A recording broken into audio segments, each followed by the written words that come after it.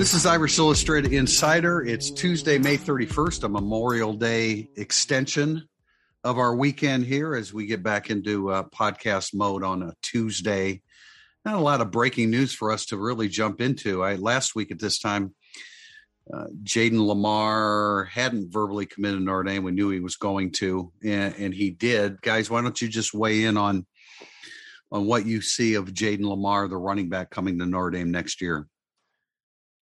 It's automatic. I mean, it's an upgrade because it was Cedric Irvin instead, but it's hard to evaluate Limar against what they have, not including Tyree, because I like what they have. Like, I really like Jadarian Price. I never think to myself, all right, well, there, you're push. Sometimes when you bring in a recruit, you automatically think, well, there goes that guy's chances. But I don't feel that way at all with Jadarian Price.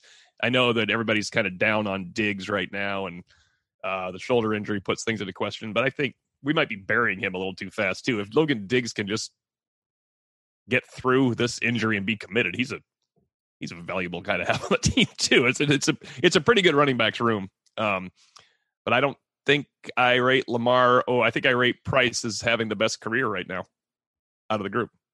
I like Limar seems a little bit more all-purpose to me than Price did. And I mean, look, you got to have multiple running backs who can play, not just multiple. Like, no, you're right. You have guys who you can trust to put in a game. Yeah. And I think that the staff is probably going to learn that but like go through that process in September. Like, you like Jadarian Price. Can you trust him in a game?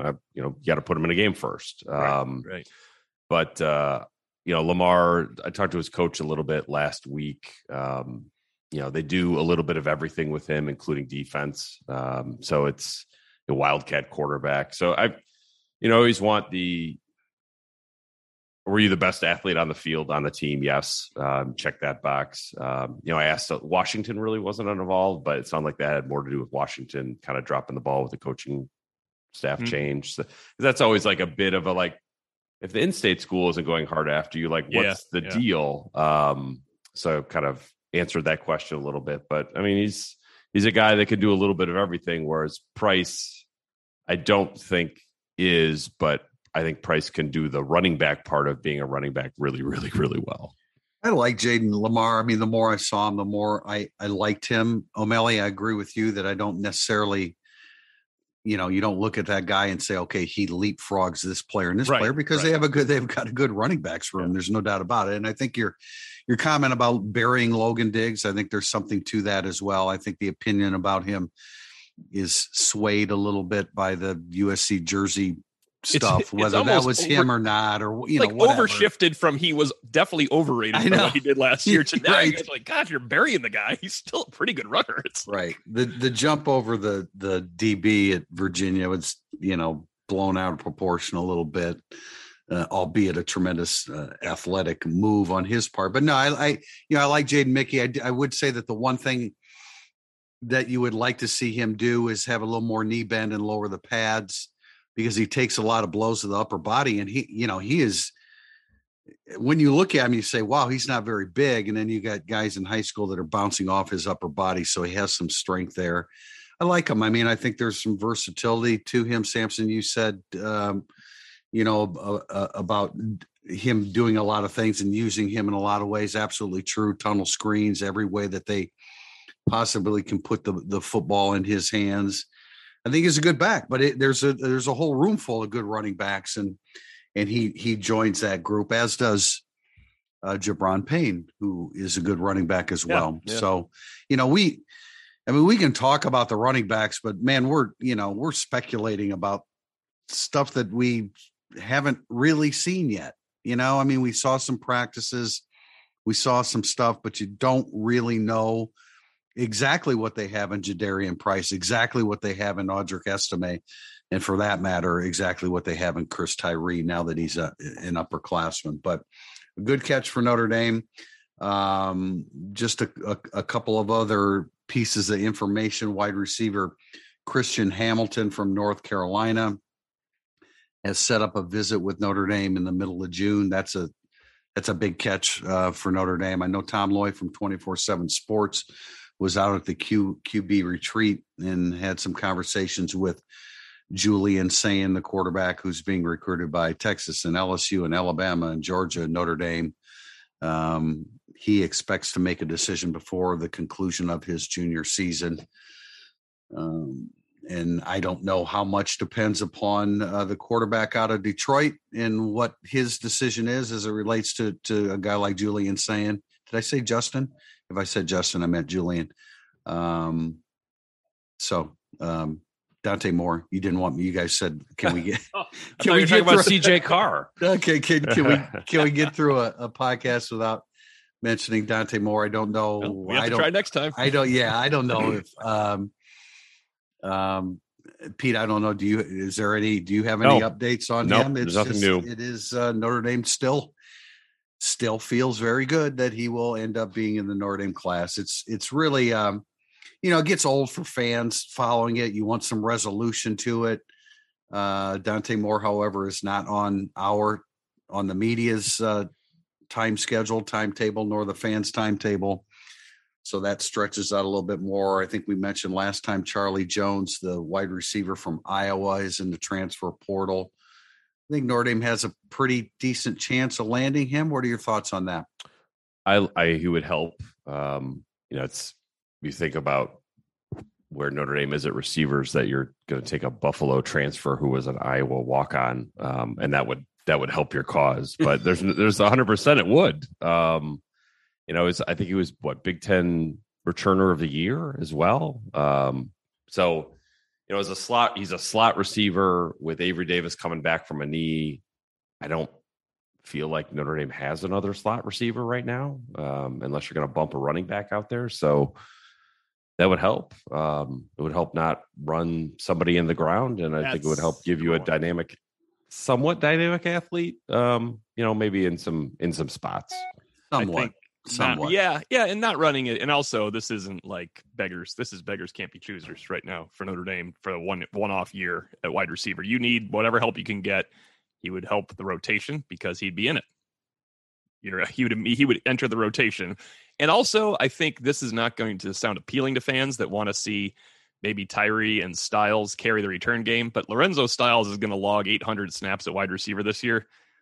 It would probably be great to plug in an experienced, proven punt returner as opposed to asking Lorenzo Styles to do that too. It's just Styles should be your punt returner if you had Michael Floyd and Golden Tate and Lorenzo Styles, and you don't. You have Lorenzo Styles and Lorenzo Styles and a Lorenzo Styles. So I think it helps to add Charlie Jones, and it'd be great if they had three Lorenzo Styles. Yeah, no, it would be great. I like the scenario you've created for Notre Dame. And then Lorenzo Styles could be a punt returner. But no, I do think he would help the rotation. Yeah, Jones can return punts. Brandon Joseph can return punts. Right. That's a possibility as well. Jaden Mickey's name keeps coming up to us, and they love Jaden Mickey. Jaden Mickey is in the mix. Jaden Mickey is going to play at corner. I'm not saying he's going to unseat anybody in the starting lineup, although it would be Clarence Lewis if he did. Boundary, field corner. I don't know exactly how that works out, because they liked Cam Hart in the open field. He is not going to unseat Cam Hart. No. I'm not saying that at all. Yeah, I think they love Jaden Mickey, and this is not to pop the balloon a little, but I think they love Jaden Mickey as compared to the three guys that they don't love they got last year. I don't think they jumped all three of those guys. I think he's jumped all three of those guys, and I don't think he's going to jump junior year Clarence Lewis. And I think it's great that they love Jaden Mickey, and you need four really good corners, and now he's the fourth. But I just think that I don't think we sat down with Mickens and O'Leary and Golden and Freeman, he would say, Clarence Lewis is, he's in trouble with the way Jaden Mickey's playing. I think you trust Clarence Lewis until you can't trust him anymore. I agree. I'm not saying he jumps him. I say he joins him. That's great. And that's awesome. Another guy on the field. Someone to join him. Yeah.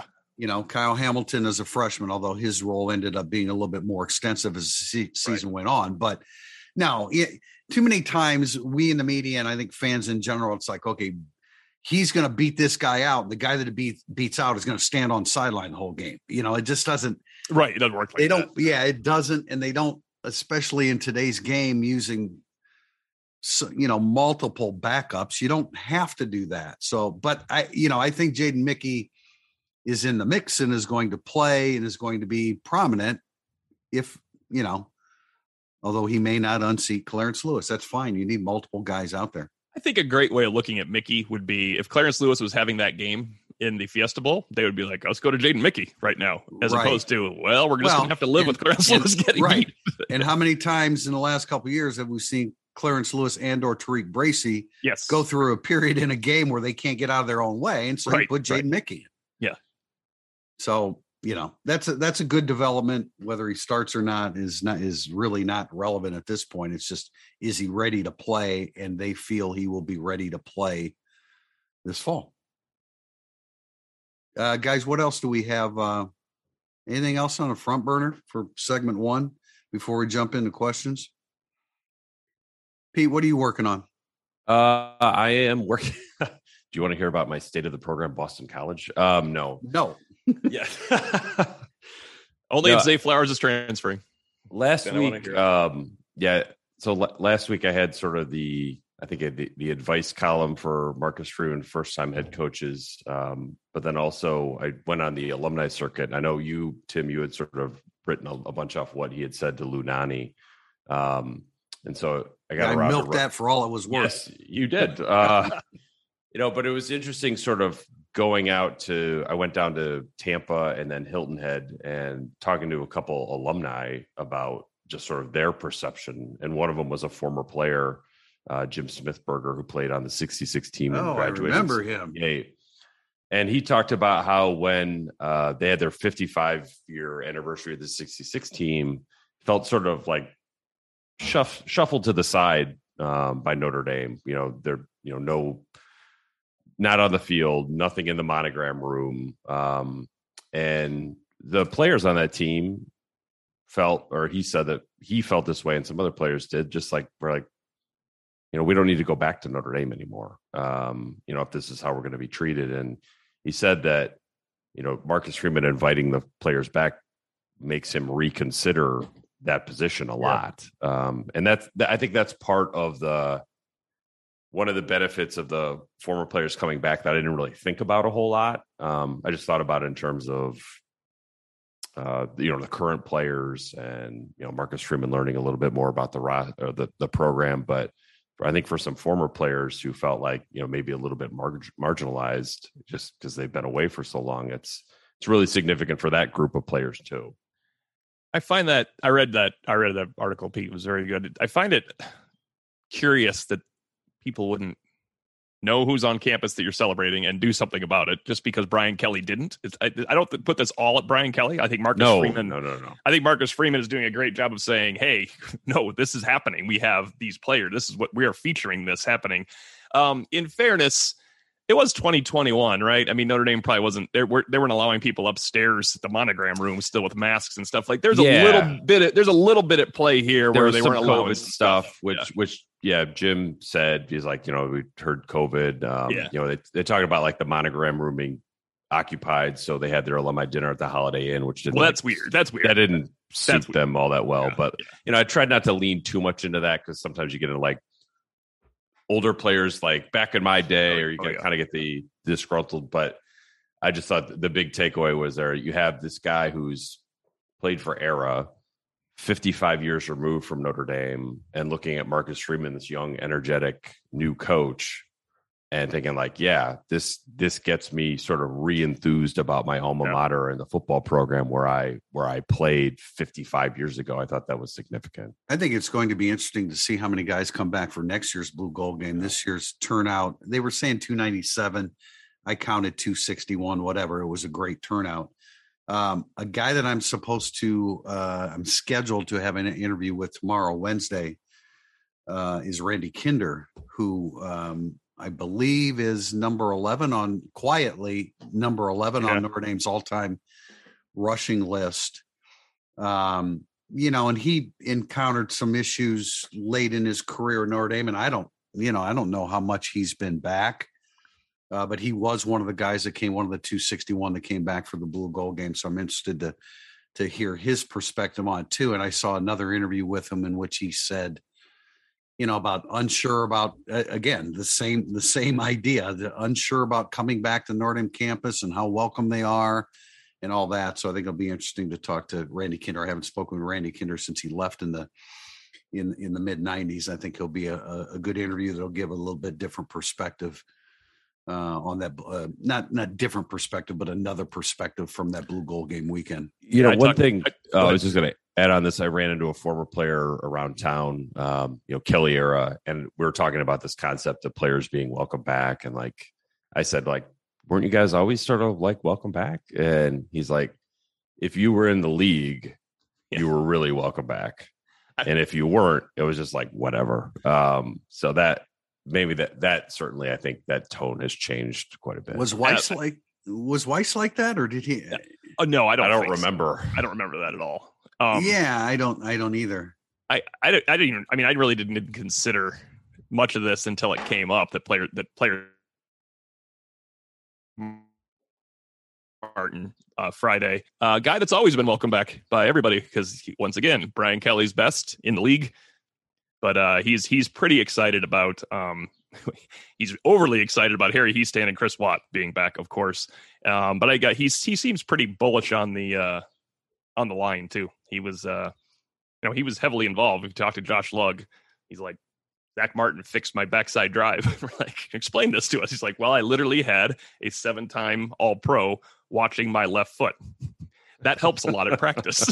Yeah. It's a really interesting concept. But yeah, I don't think Zach falls into the wasn't welcome back list. No, definitely not. We did not discuss the not welcome back thing because he probably would have been like, huh? That doesn't seem to make any sense to me. But all right, that's it for segment 1. Coming back, segment 2, burning up the boards. Survivor 46 is here, and so is On Fire, the only official Survivor podcast, and we have a twist this season. The winner of Survivor 45, Dee Valladares, will be joining us every week. We're going behind the scenes of the biggest moments, the how and the why things happen, and the strategy and analysis you can only get from someone like me, a Survivor winner. Listen to On Fire, the official Survivor podcast, wherever you get your podcast. Thank you for listening to the Irish Illustrated Insider Podcast. If you enjoy our coverage of Notre Dame football, please consider supporting the podcast with a small donation. Go to irishillustrated.com/support. Your support will help Irish Illustrated continue to be the leader in coverage of Notre Dame athletics. Segment 2, burning up the boards. Question from Play Like a Champ 7. Other than any wide receivers and Tyler Buckner, is there a player on the roster who could improve enough that it would cause you to think Notre Dame could be better than you thought in 2022? I think the fun thing about college football in this question is there's probably about 5 of them that could do that. We just don't know who they are yet. And they're all on the offensive side of the ball, right? Right. Yeah. So I think we all hold Leafau in extremely high regard. So you can't say, he would have to improve to be the first team All-American to go for. We think he's one of the best players on defense. So eliminating those type of guys. What about Bracey being as good as Chris O'Leary and Mickens says he is? That would be huge. That would be huge, no doubt. That would be a significant one. I thought about DBs, but then I just maybe we're overcomplicating it. If Riley Mills good one. Took a huge jump with Foskey, who we already know is really good, I think that would be very, very difficult to play against Notre Dame, especially because Jason Admilola is good on the interior already. Yeah. So if you gave me Riley Mills and he looked like 75% of what Foskey was last year, or maybe a little bit more it's 6 games like the Virginia game. Yeah. Instead of 1. Or 7 games like the Virginia game instead of 1. Florida State was really good too. So I think that would, that's how you would give Ohio State a game. You're not going to cover them. No, that's true. Death. Yeah. You have to get in CJ Stroud's face. So if you had 2 edge rushers, that would change and you throw and Justin Admilola is going to rotate in and out there as well. So that would be your third. We know he can rush the passer. I'm really curious to see how good Riley Mills Not how good, how consistent, as you're saying, how consistent, because I think that's been the issue. And I think that you can look at individual reps with him and you say, damn, he's good. And the next one, it's like, keep playing hard. You stop playing hard and you didn't play hard through the whole rep. So I think what if Blake Fisher is like All-American consideration this year as opposed to next year? Does that I'll be change? honest, I feel like it's kind of baked into my expectation. Yeah, I can see what you're saying. If he and Alt are like, wow, are these the second best bookends in the country? Something along those lines, it changes everything. Yeah, but how do we not look at Braden Lindsey and Avery Davis and almost Chris Tyree? And for Lindsey, it's almost like, all right, I'm just going to wait and watch and see if he does it. I can't. All right, but to answer the question, yeah, if Braden Lindsey would be high on my player, list. Right. If Braden Lindsey becomes the player that we think we saw flash in the spring, and again, it comes down to consistency. Speaking of consistency. Yeah, I mean, it comes down to probably more than anyone else. It comes down to consistency with Braden Lindsey, where you string together a month of quality performances, which we've never seen that happen. Chris Tyree. I mean, let's see Chris Tyree become the explosive, consistent back that you somewhat anticipated when he came in. I still think with Braden Lindsey, you just need to win a game, a big one. Like, it just changes everything. If Braden Lindsey, instead of getting the USC reverse once, if he gets that and a deep ball 8 times in 8 games, you've really helped yourself out. I think he's still almost X factor for me. I just don't see him catching. I don't see him going TJ Jones on us and catching 65 passes for. No, probably not. Or what if a Tobias Merriweather walks in and stakes a claim to the boundary wide receiver position? I mean, that would be absolutely massive. Absolutely massive. So most of my guys are on the offensive side of the ball. I see where you're coming from when you mention some of the players that you do defensively, but I think going into the season, the defense is going to be a strength. I think we're pretty confident of that. It's how consistent and how many points on the board that the offense can put up. Next question is kind of related from Wash ND. Let's say we get to fall camp and Billy Schroth looks like another Alt or Fisher, but at guard. Do they keep Patterson at center and insert Schroth at left guard, or they continue with the move of Patterson to guard and let Schroth and Lugg battle it out? Would a job share be in the cards? This is also a thinly veiled question of, could you get Josh Lugg out of my lineup, please? By Notre Dame message board posters in Wash ND. Yeah, I think so. And I don't know how to answer that question. If Billy Schroth comes out and is as good as we think he can be, I always feel like I have to remind everyone that the Alt Fisher emergence as freshman that is the exception to the rule, man. And then you had 2 of them in the same year. Although, if Fisher doesn't get hurt, do we see Alt?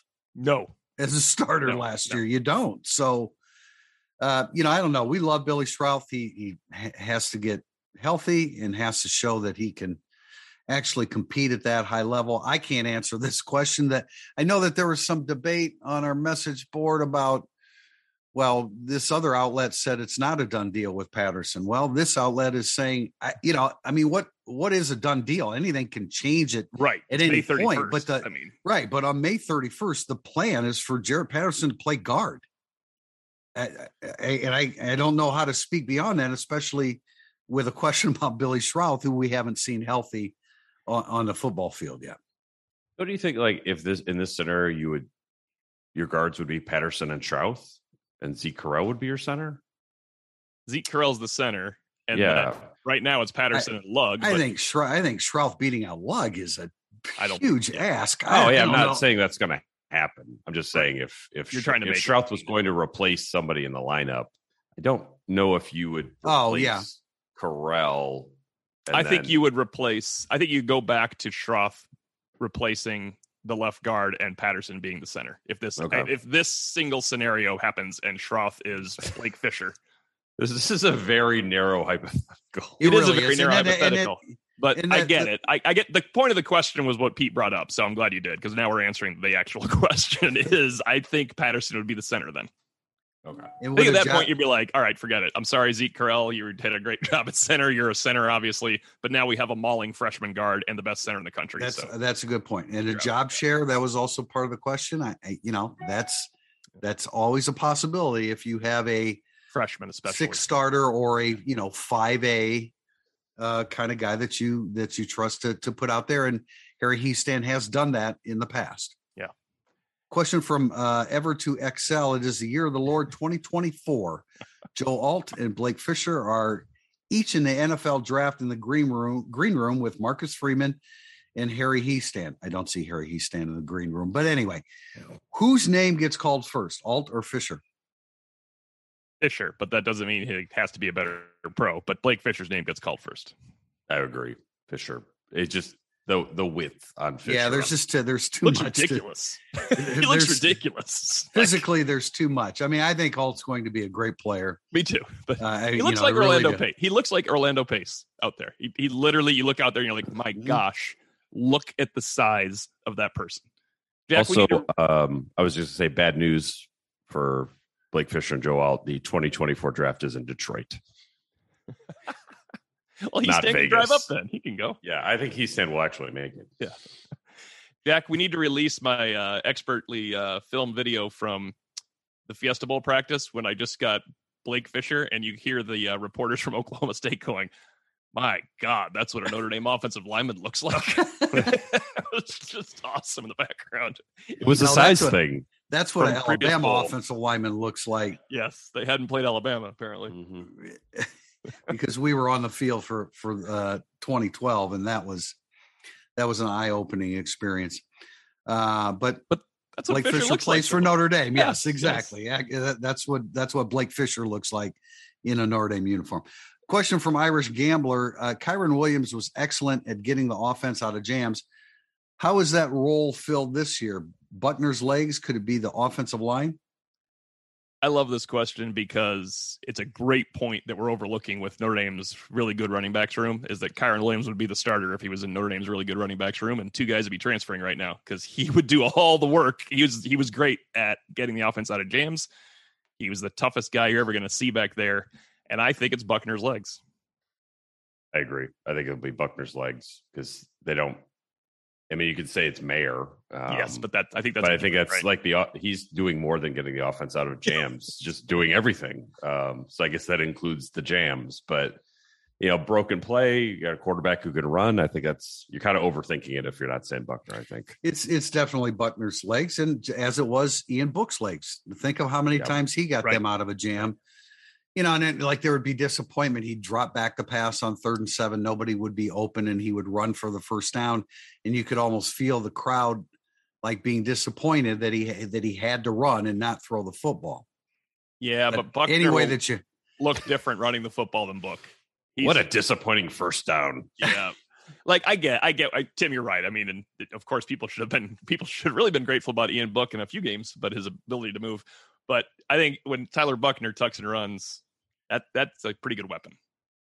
Yeah, and the question about who fills the role, we get a lot of questions like this. That probably nobody, because they don't have Kyron Williams. No, they don't have somebody like that. Buckner, obviously coming from the quarterback position and approaching it in a different way than Williams would, of course. He has that ability. You got to keep him healthy all year. They don't have a running back that can be Kyron Williams now. 2 years ago, though, on this podcast, they didn't have a running back that could be Kyron Williams, and they had Kyron Williams. We just didn't know it. Absolutely true. Absolutely true. But he's a special guy. Also, 1 year ago, we were taking questions, both from Irish Illustrated and The Athletic. Is he your favorite running back other than Bettis ever? So I think people need to remember how good Kyron Williams was and how fun he was to watch.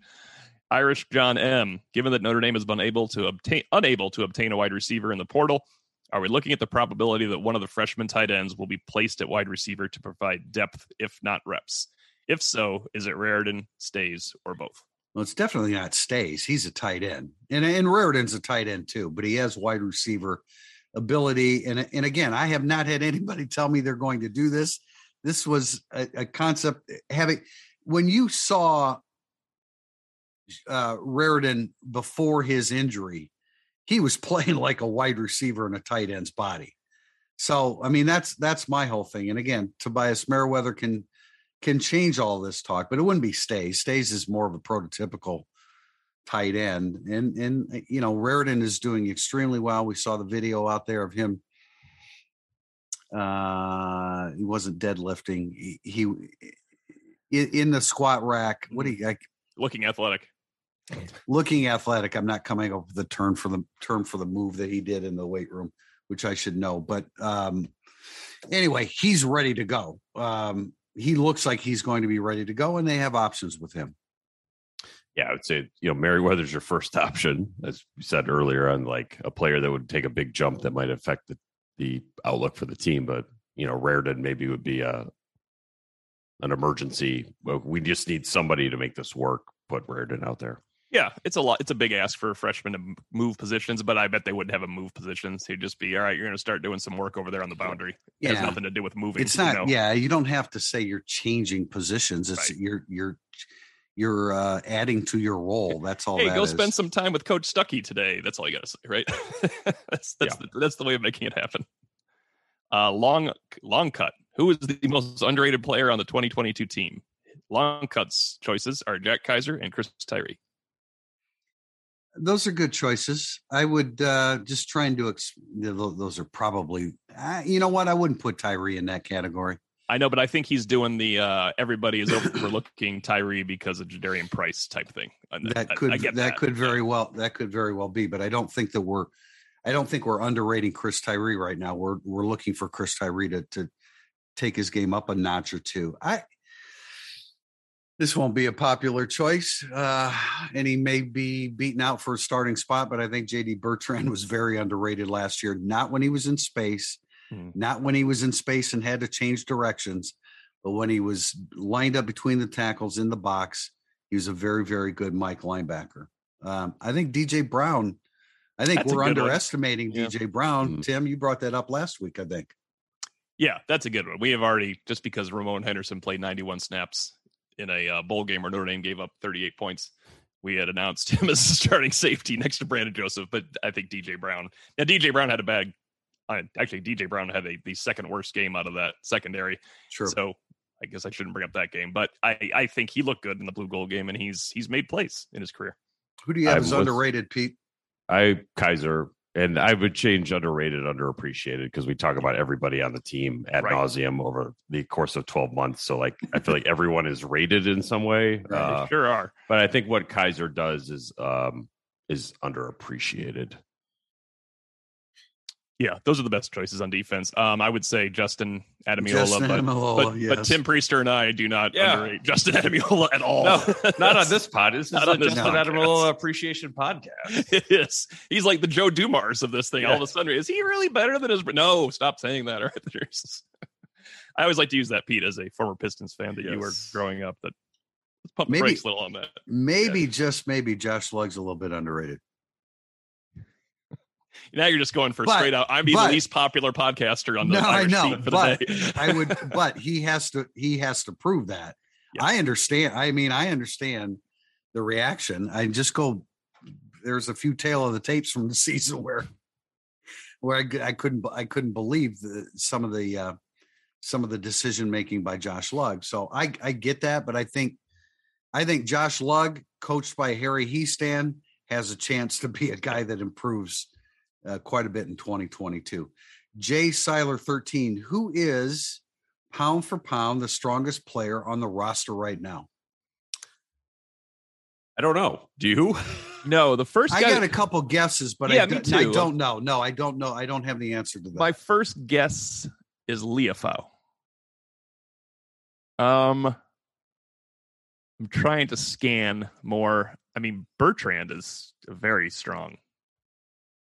I think there's a couple on the D line. Yeah. That's a good call. Yeah. I think Howard Cross has a chance to be that guy, and Riley Mills could be that guy. And I would throw out an offensive lineman. It might be Michael Carmody. Oh, interesting. I mean, Mayer looks fairly robust. Him too. Yeah. he pound for pound is probably the strongest player on the team. Yeah. Don't you think you get Leaf, how I just see so much athlete there that I'm thinking all his measurables would be pretty impressive in the combine situation? Yeah, I think it's more the latter, yeah. the whole package as opposed to a pound for pound kind of thing. But I don't know. That's a good question. I would.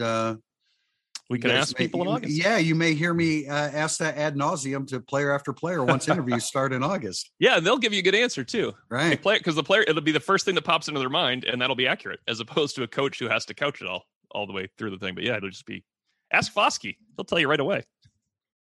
Could it be Foskey? It's not Foskey. He's too big. Yeah, it's like saying Blake Fisher, pound for pound, is He's just fine as he is. He's just let's leave Foskey. He could just do it anyway. Hey, so Tim, you're off the hook because this question from Martin Evenflow did mention the quarterback. Oh. If Notre Dame does not land Dante Moore, is it fair to seriously doubt Tommy Rees's ability to land highly ranked quarterback recruits? Signing Tyler Buchner over a 5-year span should be a cause for concern, right? That's a great sentence. I think he says, is it fair to seriously doubt? Yeah, I guess it's fair to seriously doubt. But I would couch that by saying, I'm not listening to and watching Tommy Rees recruit quarterbacks, but I think we know the personality that's developed with the former Notre Dame quarterback, now quarterbacks coach and offensive coordinator. And I can't imagine that his line of communication with the guys that he is recruiting is poor.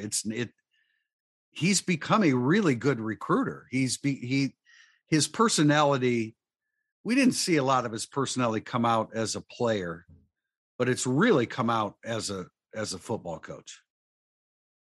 Yeah, I think he's a good recruiter. The Dante Moore situation, if he ends up somewhere else, he'll probably look back and be like, we should have gone more all in on Vizina. But it's, with quarterback recruiting, it's such a weird position. I think every year they could look back and be like, with the exception of Buckner's year, they're like, maybe we could have pivoted here or moved on a different guy there. But Notre Dame quarterback recruiting has been a little bit all over the map long before Rees was the offensive coordinator. You're going back to when Rees was a player. I think Notre Dame's quarterback recruiting was a little bit funky and ad hoc. So I like Rees as a recruiter, but it's a fair question because they have, for how strong a job they're doing it basically every other position right now. Quarterback, if without Moore, would be a bit of a buzzkill. Tim, what you got? Yeah, it's just bad that. I was going to say two things now. Pete mentioned the Dante Moore situation. It's bad that it is now the Dante Moore situation as opposed to the recruitment of Dante Moore. It sounds like it's something from Pulp Fiction that is going wrong. Yeah. But he's a pretty important get. I do want to go back to a couple podcasts ago, though. Like, he is on the heels of Tyler Buchner. You're just making one of them not stick around, right? So at the end of the day, if they don't get Dante Moore and they get their number one target in 2024, and he replaces Tyler Buchner an extra year later, it's actually not the end of the world. But you have to get your number one target in 2024 too. That's the big but, right? And it's better to just get Dante Moore. As we've said, Ohio State, Alabama, Georgia, you're bringing in Dante Moore to challenge Tyler Buchner, not, we have a starting quarterback in 2024, we'll need another one. They got to get beyond that, because that's what it is now. It's Pine and then Buchner. All right, great, we got Buchner, but then it was Clark and Angeli, and it's like, oh boy, you really need no doubt. Yeah, I would say I put this in my mailbag this week. Top 10 overall prospects who are quarterbacks from the 2018 to 2020 cycles. I shoved aside 2021 because they were freshmen last year. There were 4 who were top 10 overall prospects in those 4 cycles, and Dante Moore is a top 10 overall prospect. Mm-hmm. Trevor Lawrence, Justin Fields, Bryce Young, DJ Uiagalelei. So pretty important.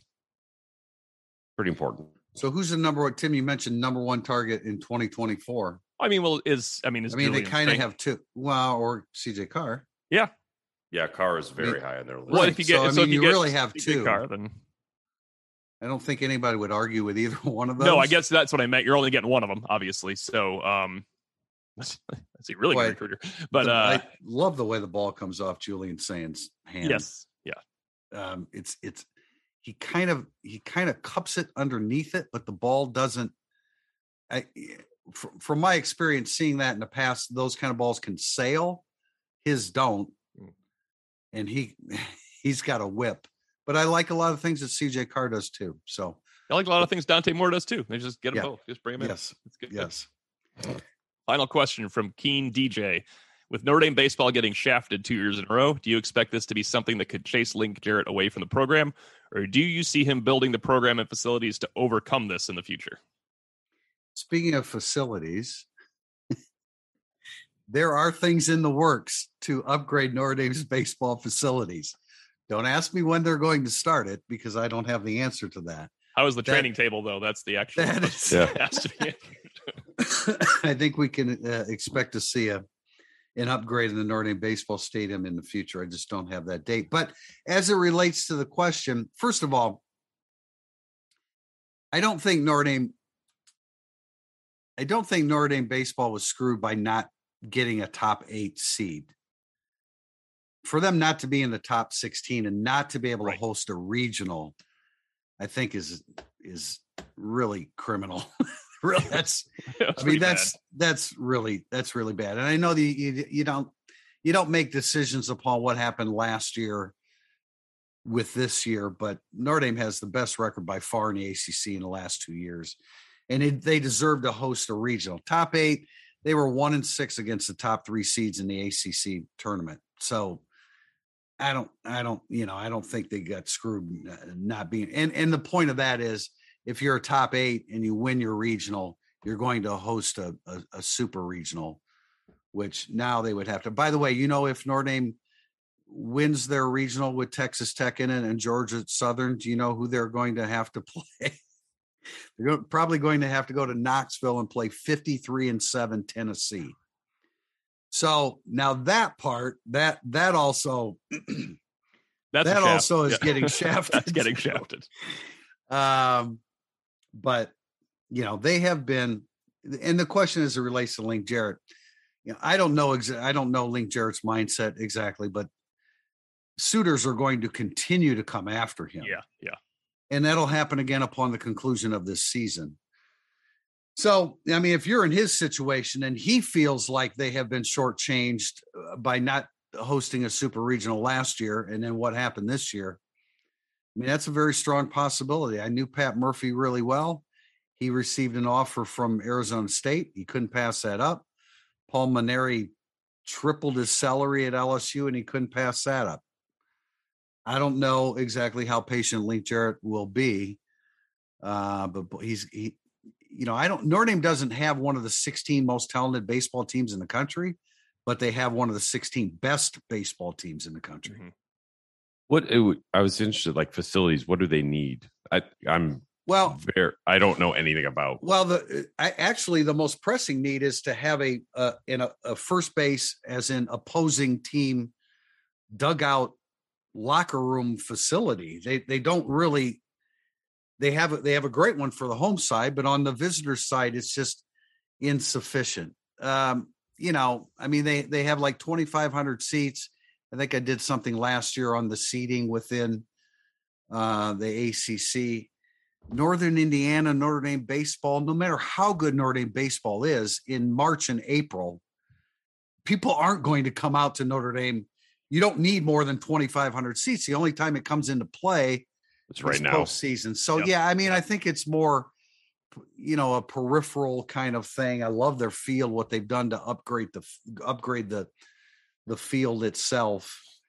But certainly Notre Dame getting shortchanged or Notre Dame feeling like they got shortchanged is not going to help in keeping Link Jarrett long term.